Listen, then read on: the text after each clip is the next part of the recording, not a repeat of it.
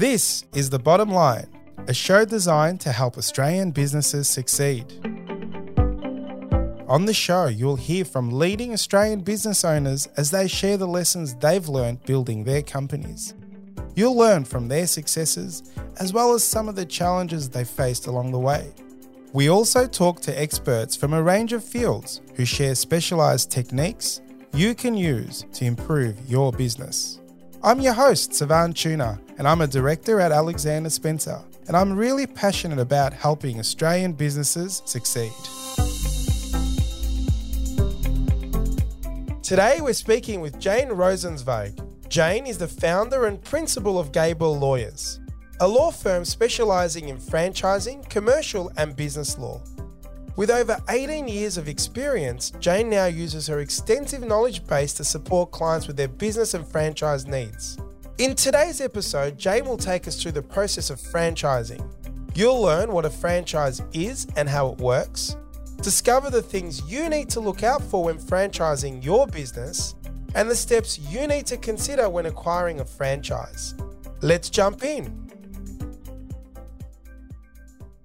Jane, thank you so much for joining me on The Bottom Line today. For those that don't know you, can you please tell us a little about yourself? Oh, thanks, Savan. So I'm Jane from Gable Lawyers, and Gable Lawyers is a firm that's been in operation for 8 years, specialising in franchising, business law, commercial leasing and AP. And I've been a franchise and business lawyer for 18 years. Originally, I actually migrated to Australia from Ukraine when I was 14. And very lucky to be in Australia today. And yes, franchising became my passion very early on. Did you start Gable Lawyers yourself? So tell us a little bit about the law firm that you've got. Is that yours? So Gable Lawyers, I did start myself 8 years ago. I actually, interestingly enough, registered the business name of Gable Lawyers in 2004 and put it in my desk when I was employed by other firms and kept renewing it, and 2014, Gable Lawyers came to fruition. Was that a goal? Was that what you did? We said, one day I'm going to start my own law firm, I'm going to call it Gable Lawyers, and then you put it in the little drawer. Was that sort of why you did that? Or did you love the name? I actually love the name, and a lot of people think that it's some sort of abbreviation of part of my surname or my son's name. None of that. I'll tell you a little secret of where Gable comes from. Okay. Well, first, gables in the roof that hold the roof. So it's a support. When I started the firm, the motto was that we support our clients like gables support the roof. But the reason why Gable, I really liked the name, is I was still a teenager when I watched Gone with the Wind, Clark Gable. And I thought, what a brilliant name for a business, Gable. That's when I thought, one day I'm going to register, if I'm going to become a lawyer or an accountant, whichever one, it's going to be Gable Lawyers or Gable and Associates. I love it. Well done. That's awesome. Let's go back a little. So you're 14 years old, you come to a new country. Obviously you would have been, what, year 9, year 10? Mid-year 8. Mid-year 8? Yeah. How did the law part come up? So you always wanted to get into law? You Not obviously at all. did well at school? Not at all. Initially, I've always been very good at maths and sciences. So year 12 was all 2 maths, sciences and English. And when I got my score, I've realised that I can do a double degree mixed with something. And at that point, I decided to do commerce. So I actually have an accounting and finance degree as well. And obviously law was a natural addition. And up until the end of my 5th year, I didn't know what I wanted to do and whether I wanted to actually go into law or commerce. And I managed to get articles in a firm and decided to give it a try. And the passion around franchises, obviously that's a real specialty for Gable Lawyers. Tell us about the journey about franchise law and how you've become a bit of an expert in that field. Franchising was actually something I literally fell into initially. The firm I was doing articles at appointed me as an article clerk who was a senior associate to do some work on one of the big franchisors they acted for. And it was the first time I actually enjoyed what I was doing in the whole time I was doing articles. And this was probably 2 months before the end. And I thought, wow, I'm actually enjoying this. This is probably something I should pursue. So I actually looked for employment within a firm that had a big franchise department straight after Articles, and that's how it all started and continued. I continued in firms that had a franchise department. You must have acted for some amazing, really large franchisors. Can you sort of share with our listeners some of the clients that you've had over the course of your journey, just to maybe not necessarily big noting yourself, but I know how good you are, but to give us a bit of an example of who you've worked with in the past? Some of the bigger names like Priceline and Baker's Delight and the sorts through my career. I act now in my current position. I have a number of franchisors I act for, some larger ones, some smaller ones. Probably most of them don't like to be named. Fair enough. No, that's okay. Well, let's get straight into it. In basic terms, what is a franchise or a franchise business? What a franchise is actually defined within the Franchising Code of Conduct, which is the piece of regulations under the Competition and Consumer Act. And it has 4 limbs to it.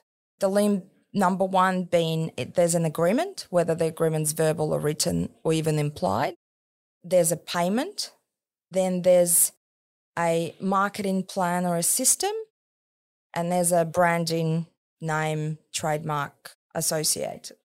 And usually when those 4 items are present, it's a franchise. You can call it whatever you want, but it's a franchise.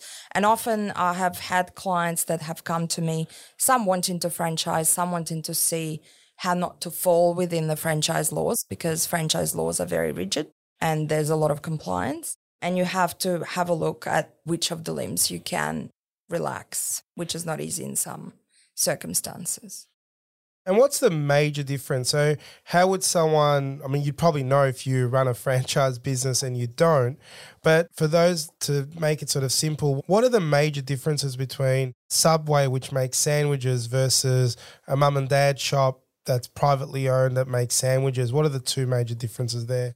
Well, if you're taking, for example, Subway, they would have distribution channels for all the ingredients. They will have the same look and feel in every store they have. So, your buns look the same, your ingredients are the same, the pricing is the same, everything. So you walk in from one Subway to another and it's not different. And there's a lot of buying power and a lot of centralized access for franchisees in the Subway scenario. Let's say you run an awesome business, it may be anything in any industry, and the business owner believes that franchising is an opportunity for his growth and would like to franchise. What are the benefits to business owners to franchise his or her business? What do they get by doing that? If it's done properly, the benefits of franchising is expansion and being able to expand interstate, being able to expand overseas. It's one way of expansion. In saying that, you do have to do it properly, and sometimes it's actually, depending on the business, it might be too hard for people to do. Let's say you're ready, you think it's the way to go, and the decision's been made. What are the steps that someone needs to take to then build this out and turn this business into a franchise? There's a lot of steps. They do need to create a model and speak to an accountant, an advisor who can create a model that will work for both parties, which will have fees that the franchisees pay, what exactly franchisees get for those fees, that the franchisees actually make money after paying the fees. And there's not just fees. A lot of franchises have brick and mortar leases and other fixed costs that you can't get away from. That's a first step. Creating some model of policies and procedures of how to operate the business. And obviously at the end, you do need proper legal agreements, and there's prescribed agreements and prescribed forms that need to be filled in by the Franchising Code of Conduct. And how many locations do you need to have, and do you need to scale this sort of franchise model quickly for it to work out? It's $1 million question, to be honest. How many locations do you have? It is preferable in terms of actually seeing that the model works and actually seeing the numbers with different fixed costs, such as leases, to have at least a few locations before you decide that it's franchisable. But I have seen systems that have done it without having any. And I have seen systems having about 10 or 15 and then starting to convert into franchise. How should the franchisor screen prospective franchisees? So you're ready to go. You might have a few already rolled out and people start wanting to inquire. What are some of the steps that you recommend that you take to screen some of these franchisees? Franchisees do need to be screened like you would screen an employee for a high-level position in your company, because at the end of the day, it becomes a relationship that is complicated. Someone said to me that it's like a marriage, but I actually think it's like a parent-child. Franchisor being a parent and franchisee being a child, because there's a lot of rules and regulations that the franchisor imposes and the child has to abide. I totally agree with that. It's not a marriage because it's not equal, is it? So the franchisor pretty much calls the shots. They are the ones that own the brand. They're the ones that control the marketing, Correct. the distribution, the recipes. And the franchisee needs to listen and do what they're told. Well, they would be. Well, if you're making lots of money, there's nothing wrong with that. Exactly. What can go wrong? What are some of the things when you're expanding like this, everyone wants to make lots of money? What can go wrong? What have you seen? Can you tell us a story without naming names? I have seen a number of franchises over the years collapse because they did it too fast. Too much investment required from the franchisor that they didn't have. And as a result, taking on franchisees just because they have a pulse and some money in their pocket, as opposed to a proper procedure, screening, working out if this franchisee is actually a good fit for the system. And it's often a franchisee might be a very hardworking person or a family, because often, the smaller franchises, it's a mum and dad franchise, and a lot of the service ones are as well, but not falling into the trap that we want to have 100 stores by the end of the year, but actually having a plan, having some backup of funds to do the plan and getting it done. What makes a successful franchise business from the franchisor's perspective? So is it sort of having a really good franchisee? Is it having the right ingredient? What makes it successful from the franchisor side? Well, I think the first point is if your franchisee is actually making money and good money, that's number one. It means that the system's working. And also that people within your system are all happy franchisees. And if they do require assistance, they get it. I want to sort of talk about the laws. Can you sort of expand on that? And are all the states the same? Can you just sort of give us a bit of a guidance around that? So Franchising Code of Conduct is a regulation under the Competition and Consumer Act. It is federal, so it applies across Australia. It's not state-based. And it regulates what each franchisor has to do, not just initially, but there's annual updates and requirements of what they need to do, the reporting they need to do, the things they need to put in what's called the disclosure document.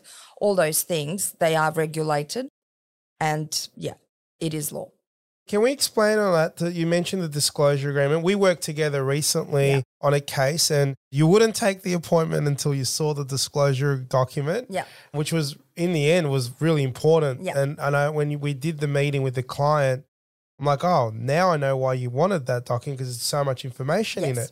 Can you explain what that means? What is a disclosure document? So disclosure document actually is basically a pro forma document that every single franchisor in the country has to fill in. It's the same document each franchisor fills in. That's supposed to provide a whole lot of information about the franchisor, the system, how it operates, what the restrictions are, franchisor's financials or an audit that they are solvent, all sorts of things to give some more insight to the franchisee before they make the decision to enter into the franchise. It is also an annexure in the code. So it's also law in itself of what it's supposed to contain. At what point does the franchisor require to present that? So generally, the way most franchisors work is franchisee will submit an inquiry, go through some sort of, interview process, sign non-disclosure agreement, and potentially pay a refundable deposit of some sort. And then once they've signed the non-disclosure, it depends on the franchisor. So what some franchisors choose to do, and in the past they all did it until the code changed. What they've done in the past is they would give you a disclosure document with a blank template of the franchise agreement. The reason for that is, in the past, the code stated, because there's a time frame of 14 days in which you have to hold the documents and you can't actually sign. The law provides franchisee with time, so they can't be pressured to sign. So it gives you time to go and see a lawyer and an accountant and all of those people. But the law changed we've had a few revisions of the code. When the code changed to say that the franchisor and the 14 days starts from when you get the disclosure document and final form documents, franchise agreement. And final form assumes that it's filled with all the details, fees, everything else in it. So it's not a template. And that's when 14 days start. So a lot of franchisors these days will take on a refundable deposit and then issue documents already with all the pre-filled data of the franchisee in it. And that's when you get the disclosure document. And so you get 14 days to look at them. And then once you sign, you actually now you used to have 7, now it's 14 days cooling off period. And you can cool off and get all your money back except for what most franchisors call a retention amount to cover their fees and costs, on lawyers and drafting agreements and all of that. The code says it's a reasonable amount. What's reasonable has been debated. I've seen 10 grand, I've seen 5 grand, I've seen 20 grand. Depends. The 14 days, let's say you're seeing accountants, lawyers and all of that. Let's say you take 3 months. What happens there? Is there anything that happens there? You have to have it for a minimum of 14 days. So if you take longer and the franchisor doesn't care, you haven't signed, it's all good. When determining franchise fees or advertising fees or marketing fees, what do you need to take into account, and what is the common percentages that you see in franchisors charging their clients or their franchisees? It does vary, and I have to say that lately the range has widened substantially to what it used to be. But probably, it's hard to say, it depends on the system. But you're sort of looking at 2 to 5% of the gross sales as marketing fee and probably 10, 12% as royalties. Same thing, 10% meaning on gross sales. On gross sales. And there's usually an upfront fee. So some sort of initial franchise fee, a training fee, a documentation fee for the solicitors to draft the documents. And there's probably another 100 fees that there could be, software fee, conference fee, others. Now let's talk about the industries. There's so many different industries that can be franchised. Have you seen any that are popped up where you're like, oh, I never thought that would be an industry that would start franchising? Or is it very traditional? There's a lot of franchise in the health and fitness world. There's a lot of franchise, especially in the food industry and the hospitality. Are you seeing something unique emerge in your world? I have seen a few that are sort of left centre, specific type medical centres that you don't think, or pharmacies that sell specific goods that I didn't think would be franchised. We've had pharmacies franchised for a long time. Every Terry White, Priceline, all of those, they have pharmacies. But I just have not seen pharmacies that are specific to particular products as opposed to general pharmacy. And in the past, I think when a lot of services started to be franchised, it was eye-opening that all of a sudden you could have accountants and bookkeepers franchised and other professionals as well. Yeah, especially there is a couple of bookkeeping firms that are franchised. I haven't seen an accounting firm. I guess H&R Block and that are franchises. They're definitely listed in the US, but it's funny. I never thought a bookkeeping firm could be franchised because systems, processes, procedures, that's not difficult to do in a bookkeeping world. So I'm not sure. But you get your gym's bookkeeping, for example. That's correct, yeah. So I guess there's obviously an element of marketing, sales, and obviously the franchisee sees a benefit of being branded by that brand that then obviously converts to sales. Well, if you look at Jim's brand, They've franchised, I think, in all areas possible. I might be wrong. There might be more coming up, but they do both products and services when they started up with your lawn mowing and the basics. What are the common mistakes businesses make when trying to franchise their business? Do you have any interesting stories you could share with us? Getting into business with the wrong people as partners. That's probably across the board, not just franchising, but any business. You have to be very careful choosing people around you and people you work with, and especially people you're putting in money with.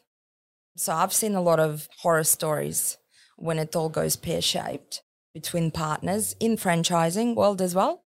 Another issue that's popped up is not the partners themselves, but 50 years ago, we didn't have as many marriage breakdowns and separations as we do today. And it becomes an issue because if you're a partner in a franchise, your share becomes an asset in a family law division. So that becomes an issue. I don't think I have any funny stories. Most of my stories are quite morbid. But generally, that's the main thing. And also just being able to bite as much as you can chew. I do like that advice. I want to flip it a little bit now. I want to talk about the reverse. I want to talk about people getting into franchise models as franchisees. So there's a lot of entrepreneurs out there that start up their businesses from scratch and whatnot. But there are some people that just don't have the skills and they see the franchisee model as one being an opportunity for them to get into business. What would be the top 3 questions to ask yourself before buying a franchise for someone that sees a franchise as an opportunity to get into business? Yeah. So when you're choosing, say you do want to get into franchising world and you're looking at different franchise offerings, first you need to work out what will suit your lifestyle. For example, if you want to buy a bakery and be a baker as a main person in the bakery, you need to get up in the middle of the night and go and bake bread. That will affect your family, that will affect your children, your wife, your social life, your weekends, etc. And a lot of franchises are 7 days. So if you're buying it to work in it as well, you'll potentially need to consider how that is going to reflect your personal life. And a lot of people don't give it enough attention. And it's too late when they get in and they can't really get out. So that's probably the main thing. They need to look for something that will give them enjoyment as well as money. If I hate sales, I shouldn't be buying a shop and be the manager of a shop if I don't like customer service. Or if there's other things, you might be allergic to smells and then you buy something like a Lush type, I don't know if Lush is a franchise actually, but you buy something that has candles and soaps and that's not going to work for you. So you just have to work with what will suit you on all levels. And obviously investment level, the last third point is investment level. You've got to have a look what it's going to cost you to get in and can you get the money? I like the attention part because sometimes what could happen is because franchises, people talk about McDonald's, there's 15, 16, 17-year-old kids run McDonald's because it's so well oiled, so well drilled, right? But not all franchises run like McDonald's where you can just buy it and then just drive around in a Ferrari with a little Big Mac number plate on there. So I can see where that attention where people might get caught up in, hey, I'll just buy a franchise and I never need to work and the systems, processes, the brand will just take care of itself. So I can see that being a big, big issue. So that's a really good question to ask. I can see the trap there really well. Also, a lot of franchisors in the country will not sell your franchise as an investment so that you can put a manager in and let someone else run it. They will need to make sure that you are the manager and you have to work in it. Okay, so I didn't know that. So a lot of the franchise models is designed that you want to be a franchisee. We're not looking for investors. You can't drive a Ferrari and do nothing. Oh, you can't? Is that the McDonald's Big Mac Ferrari doesn't work? I think they do a little bit more than just drive a Ferrari. I think they actually do a lot of work. Fair enough. Jane, what are the pros and cons of buying a franchise? Big pros of buying a franchise is obviously you're buying into a brand system that's already there, something that works, people that are making money. I assume you do your research and they do make money. And you will have customers in most cases straight away. Cons of franchising is obviously the fact that you have to pay fees to someone. And also that you have to abide by someone else's wishes. So, for example, if you buy a Red Rooster or a Subway or a McDonald's, you can't just put something else on the menu.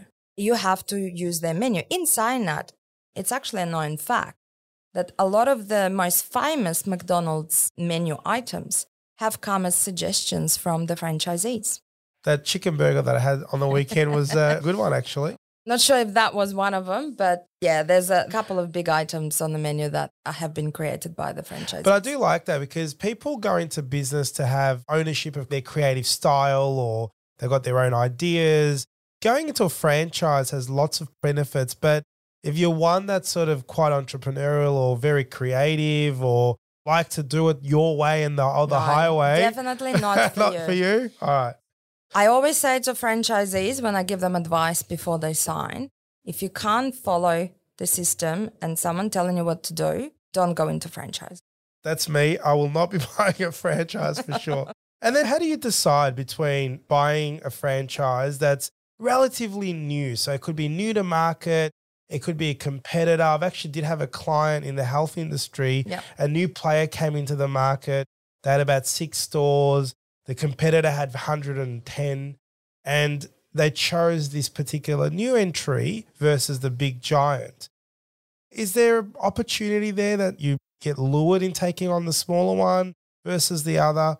Can you talk us through that? And have you seen some stories that you want to share? Well, if it's the same industry, then you're comparing apples to apples, except for obviously one has a brand name and one doesn't yet have a brand name.